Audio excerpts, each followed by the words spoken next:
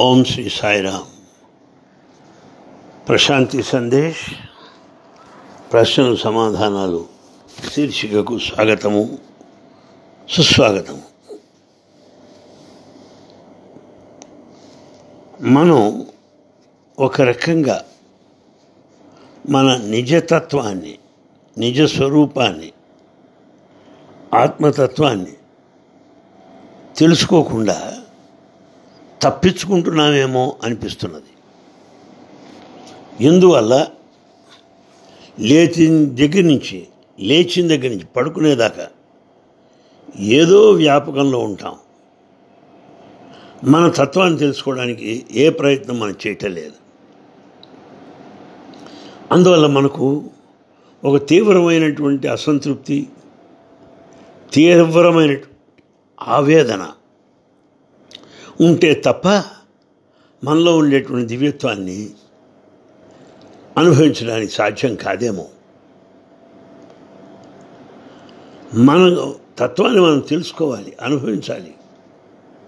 లేకపోయినట్లయితే భగవంతుడు మనకిచ్చిన జన్మను మనం సార్థకం చేసుకోనట్లే. సార్థకం చేసుకోవట్లేదు. మనం సార్థకం చేసుకోవాలంటే ఆయనకి మనకి ఇచ్చిన శక్తి, బీజప్రాయముగా ఉన్నటువంటి ఆత్మశక్తిని మనం గుర్తించవలసిన అవసరం ఎంతైనా ఉన్నది. మనం ఏదో గుంపుల్లో చేరతాం, జనాల్లో తిరుగుతూ ఉంటాం. ఎందుకంటారు? మనం మన నిజతత్వానికి, మన ఆత్మస్వరూపానికి దూరంగా ఉంటూ తప్పించుకోవడానికి జనంలో తిరుగుతున్నామేమో. అందువల్లే మనకి ఆత్మతత్వం అర్థం కావటం లేదు, అనుభవానికి రావటం లేదు. ఏదో రకంగా, ఏదో వ్యాపకంలో, ఏదో కాలక్షేపంలో మునిగిపోతున్నాం. మనం ఒంటరిగా ఉండటానికి ఇష్టపడము. ఏ వ్యాపకం, కాలక్షేపం లేకుండా ఉండడానికి ఇష్టపడము. ఎందువల్ల? మనలో ఉండేటువంటి ఆ వెలితి, ఎంటీనెస్ బయటపడుతుందేమో. ఆ ఏకాంతాన్ని భరించలేమేమో. మన తత్వంలో మనం ప్రవేశించేటప్పటికీ ఆ అంధకారాన్ని భరించలేమేమో. ఒంటరిగా ఉన్నప్పుడు మన గురించి మనమే, ఆత్మ గురించి విచారణ చేస్తున్నప్పుడు సావు భయం కమ్ముకొస్తుందేమో, మరణ భయం. ఇవన్నీ చేరి మన నిజతత్వానికి, ఆత్మతత్వానికి దూరంగా తప్పించుకునేట్టు చేస్తున్నామేమో అని నాకు అనిపిస్తోంది. ఈ కాలక్షేపాలు, వ్యాపకాల్లో కాలం వెళ్ళిపోతున్నది. మనం ఎప్పటికప్పుడు ఆత్మ విషయం పక్కన పెడుతున్నాం, అంతరాత్మ విషయం పక్కన పెడుతున్నాం, దాన్ని పట్టించుకోవట్లేదు. బహుశా మా నిజతత్వాన్ని, నిజస్వరూపాన్ని తప్పించుకోవడానికే సినిమాలకు వెళ్తామేమో, సర్కస్కి వెళ్తామేమో, కాఫీ హోటళ్ళకి వెళ్తామేమో, కాలక్షేపానికి వెళ్తామేమో. ఎందువల్ల? మనకు కాలం గడపాలి. పోనీ నిద్రలోన ఖాళీగా ఉన్నామా? లేవు. ఆ నిద్రలో కూడా కలలే. అసలు సమయం లేదు మనకి, విరామం అనేది లేదు. కాసేపు మౌనంగా, నిశ్శబ్దంగా కూర్చొని మనం ఆత్మవిచారణ చేయడానికి విరామమే లేదు. ఏదో పని, ఏదో కాలక్షేపం, తప్పించు తిరగడమే జరుగుతున్నది. అసలు మౌనంలో, ధ్యానంలో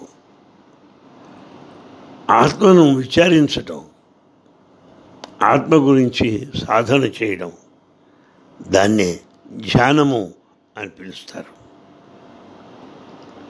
అయితే ధ్యానం చేయడం ఎలాగా? అందరు చాలామంది అడగచ్చు. ఒకటే ఆన్సరు, విసుగు విరామం లేకుండా, ఏమాత్రం సమయం లేకుండా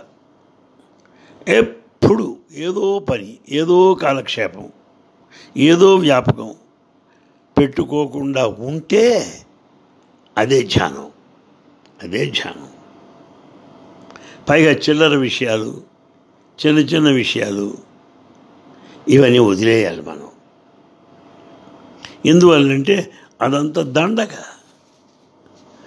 జీవితాన్ని వృధా చేసుకున్నట్టు అవుతుంది. ఎందుకు ఇవన్నీ చీప్ థింగ్స్? ఎందుకండి? ఇవి అక్కర్లే మనకు. ఎప్పుడైతే మనం ఆత్మవిచారణలో ఉన్నామో, ఈ చిల్లర విషయాలు వదిలేశామో, ఈ కాలక్షేపం వ్యాపకాలు కొద్దిగా దూరంగా ఉన్నాము, మనకి మనముగా ఉన్నామో, అప్పుడు మనకి ఆత్మానుభవం కలుగుతుంది. అసలు మనం ఏమిటో కూడా అర్థమవుతుంది. అన్ని రంగాల్లో ఎవరికి వారు అర్థం చేసుకోవడానికి అవకాశం ఉంటుంది. ఎందువల్ల? నీ ఒంటరిగా ఉన్నావు గనక. నీ ప్రైవేట్గా ఉండాలి, ప్రైవసీగా ఉండాలి, దానికి అవకాశం వస్తుంది. అలాగే ఎవరికి వారు ఏకాంతంగా ఉండటం అనేది అదొక అదృష్టం. అందులోనే ఘనత ఉన్నది. అయితే దీని ధైర్యం ఉండాలి, అవగాహన ఉండాలి. అతను ఎప్పుడు కూడా అప్రమత్తుడై ఉండాలి, అలర్ట్గా ఉండాలి. అప్పుడు మనం ఆత్మానుభవం, ఆత్మ సాక్షాత్కారం సిద్ధిస్తుంది. కానీ ఒంటరిగా కూర్చొని మనకి మనము చింతించుకోవడం, ఆలోచించడం ప్రారంభిస్తే ఏమవుతుంది? ఏ విషయాలైతే బయట వాళ్లకు తెలియకుండా ఉండాలి అని దాచుకున్నామో అవన్నీ మన ముందు కనపడతాయి. ఏవైతే కొన్ని కోరికలు కానీ ఆశలు కానీ అణగదొక్కుకున్నామో అవన్నీ బయటకు వస్తున్నాయి. ఆ తరువాత ఇంకా లోతుగా ప్రవేశించి ఆత్మలో లయము చెంది ఆనందము పొందేటువంటి అవకాశం ఉంది. అప్పుడే మనకు ఆత్మానుభవం సాధ్యం అవుతుంది.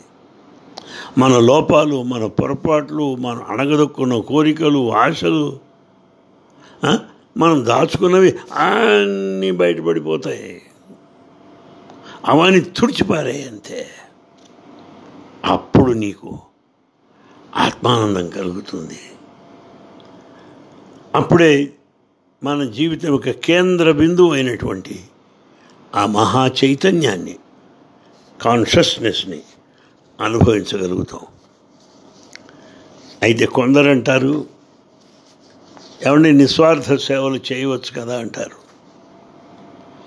ఈ నిస్వార్థ సేవలు చేసే వాళ్ళను పరిశీలించండి. ఎందుకు చేస్తున్నావయ్యా? స్వర్గప్రాప్తి కొరకు అంటాడు ఒకడు. మరొకరు సమాజంలో గౌరవాన్ని ఆశిస్తారు. కొంతమంది బిరుదులు, సత్కారాలు ఆశిస్తారు. పైకి మాత్రం నిస్వార్థ సేవ అంటారు. ఇదంతా పక్కా వ్యాపారం మాత్రమే. ఇలాంటి నిస్వార్థ సేవలు కూడా ఒక రకంగా తప్పించుకోవడమే. మన తత్వం ఏమిటో తెలుసుకోకుండా, మన ఆత్మతత్వం తెలుసుకోకుండా తప్పించుకునే మార్గమే. నీకు అనుమానం లేదు, నీ గౌరవాలు ఎన్నన్నా రావచ్చు. ఇవన్నీ వ్యాపకాలు, కాలక్షేపాలు మాత్రమే. నిజానికి ఏది మహాపాపము అంటే ఆత్మను మర్చిపోవడం. అంతకుమించిన పాపము మరొకటి లేదు. ఏది పుణ్యము? నిరంతరము తాను ఆత్మస్వరూపుడుగా భావించడం. ఇది ఈ విషయంలో చివరిగా చెప్పదలుచుకున్నది ఏది అంటే, తప్పించుకోవడం కాదు మనం చేయవలసింది, సాధనలో ప్రవేశించాలి. సాధనలో ప్రవేశించాలి. ఇతర వ్యాపకాలు, ఇతర కాలక్షేపాలు కాదు ముఖ్యం. మనలో ఉన్నటువంటి ఆత్మను సాధన ద్వారా, ధ్యానం ద్వారా, విచారణ ద్వారా గ్రహించాలి, ఆనందించాలి, అనుభవించాలి. సాయిరామ్. తరువాత ప్రశ్న. సమాజంలో మనకు సమూహం లేదా గుంపు, సమూహము లేక గుంపు, క్రౌడ్ ఉంటుంది. కొందరు మాత్రమే స్నేహితులు ఉంటారు మనకి. కానీ చాలామందికి అనిపిస్తుంది, నా వెనక బాగా గుంపు ఉంటే బాగుండే, ఒక మినిస్టర్ లాగా, ఒక పెద్ద ఆఫీసర్ లాగా నా వెనకాల ఒక పరివారం ఉంటే బాగుండే అనుకుంటాడు. పిచ్చి. ఈ పరివారం, గుంపు ఏమీ చెయ్యదు, పరమ దండగా. నీకు కావాల్సిన ఎవరయ్యా అంటే స్నేహితుడు కావాలి, ఫ్రెండ్. స్నేహం కావాలి, మైత్రి. స్వామి చెప్పారు, మైత్రి అంటే ఏమిటి? 3 అంటే భూత, భవిష్యత్, వర్తమాన కాలములు, 3 కాలములలో నీ వెంట ఉండేటువంటి బంధమే మైత్రి. వాడే మిత్రుడు అని స్వామి చెప్తున్నారు. ఇక్కడ ఈ మిత్రుల విషయంలో మనం తెలుసుకోవాల్సిన ముఖ్యమైన అంశాలు కొన్ని ఉన్నాయి, మీకు తెలియజేస్తున్నాను. మన మిత్రుడిని ప్రేమిస్తున్నాము అంటే అర్థం ఏమిటి? ఆ మిత్రుడిలో ఉన్నటువంటి దివ్యత్వాన్ని మనం ప్రేమిస్తున్నాం, అది గమనించాలి. ఎంతగా మీ మిత్రుడిని ప్రేమించాలంటే అతడు పూర్తిగా దివ్యత్వాన్ని అనుభవించే స్థాయికి వచ్చే వరకు నీవు ప్రేమించాలి. అతనే ఒక దివ్య మానవుడుగా మారాలి, అది ముఖ్యము. అప్పుడేమవుతుంది? నీ స్నేహితుడు తన యొక్క దివ్యత్వాన్ని అనుభవించినప్పుడు నిన్ను కూడా మారుస్తాడు ఆయన. ఆ రకంగా మిత్రుల ఇరువురి మధ్య ఒక రకమైనటువంటి మార్పు, ఒక రకమైన పరిణామం సంభవిస్తుంది. దీన్ని గమనించండి. మన గుంపుతో సంబంధం లేదు, మనకు కావాల్సింది నిజమైన మిత్రులు. వాడిని పూర్తిగా, సంపూర్ణంగా మనకు చేతనైనంత వరకు ప్రేమిద్దాం. ప్రేమకు హద్దులు లేవు, సరిహద్దులు లేవు. అది ఆ ప్రేమ అనంతమైనటువంటిది. అందువల్ల నిజంగా నీవు ఎవరినైనా ప్రేమిస్తే అతడిని మార్చగలవు నువ్వు. అతడి తత్వాన్ని, ధోరణి నువ్వు మార్చగలవు. కానీ ఓ గుంపులో నువ్వు మార్పు తీసుకురాలేవు, గుంపులోను తీసుకురాలేవు. పూర్తి ప్రేమ ద్వారా నీ స్నేహితుడిలో మార్పు తీసుకురాగలవు, అతని వ్యక్తిత్వంలో మార్పు తీసుకురాగలవు. అది చాలా గొప్ప విషయం. స్నేహితుడిని మనం ఎన్నుకుంటాం, కానీ గుంపు తనకు తాను వచ్చి పడుతుంది. రైలు స్టేషన్కి వెళ్ళాం, గుంపు. బస్ స్టాండ్ గుంపు, మార్కెట్ గుంపు. కనుక అదంతా వచ్చి పడేది గుంపు, లేక క్రౌడ్, లేక సమూహము. కానీ స్నేహితుల్ని నువ్వు ఎన్నుకుంటావు. కనుక స్నేహితుడు కొరకు వెతుకుతావు, అంతే కదండి. అయితే ప్రధాన సూత్రం ఏమి? నీ స్నేహితుడికి కూడా ఈ దివ్యత్వాన్ని అందుకోవాలి అనే అభిలాష ఉండాలి. తాను కూడా ఒక దివ్య మానవుడుగా మారాలి అనేటువంటి ఆకాంక్ష ఉండాలి. నిజంగా ప్రేమకు ఒక మహాశక్తి ఉన్నది. ఎవరినైనా సరే మార్చగలదు ఆ ప్రేమ. ఆ ప్రేమ వర్షంలో తడిచిపోవాలి ఎవరైనా. ప్రపంచానికి కావాల్సింది అలాంటి స్నేహితులు. వాళ్ళు ప్రేమించాలే తప్ప మన పనులలో, మన సంసారాల్లో వాళ్ళు ఇంటర్ఫియర్, జోక్యం చేసుకోకూడదు. ప్రేమ వరకే, జోక్యం ఉండకూడదు. ప్రేమ ఎంతగా ప్రేమించాలంటే ఏ షరతులు లేకూడదు. నిస్వార్థ ప్రేమ అవసరము.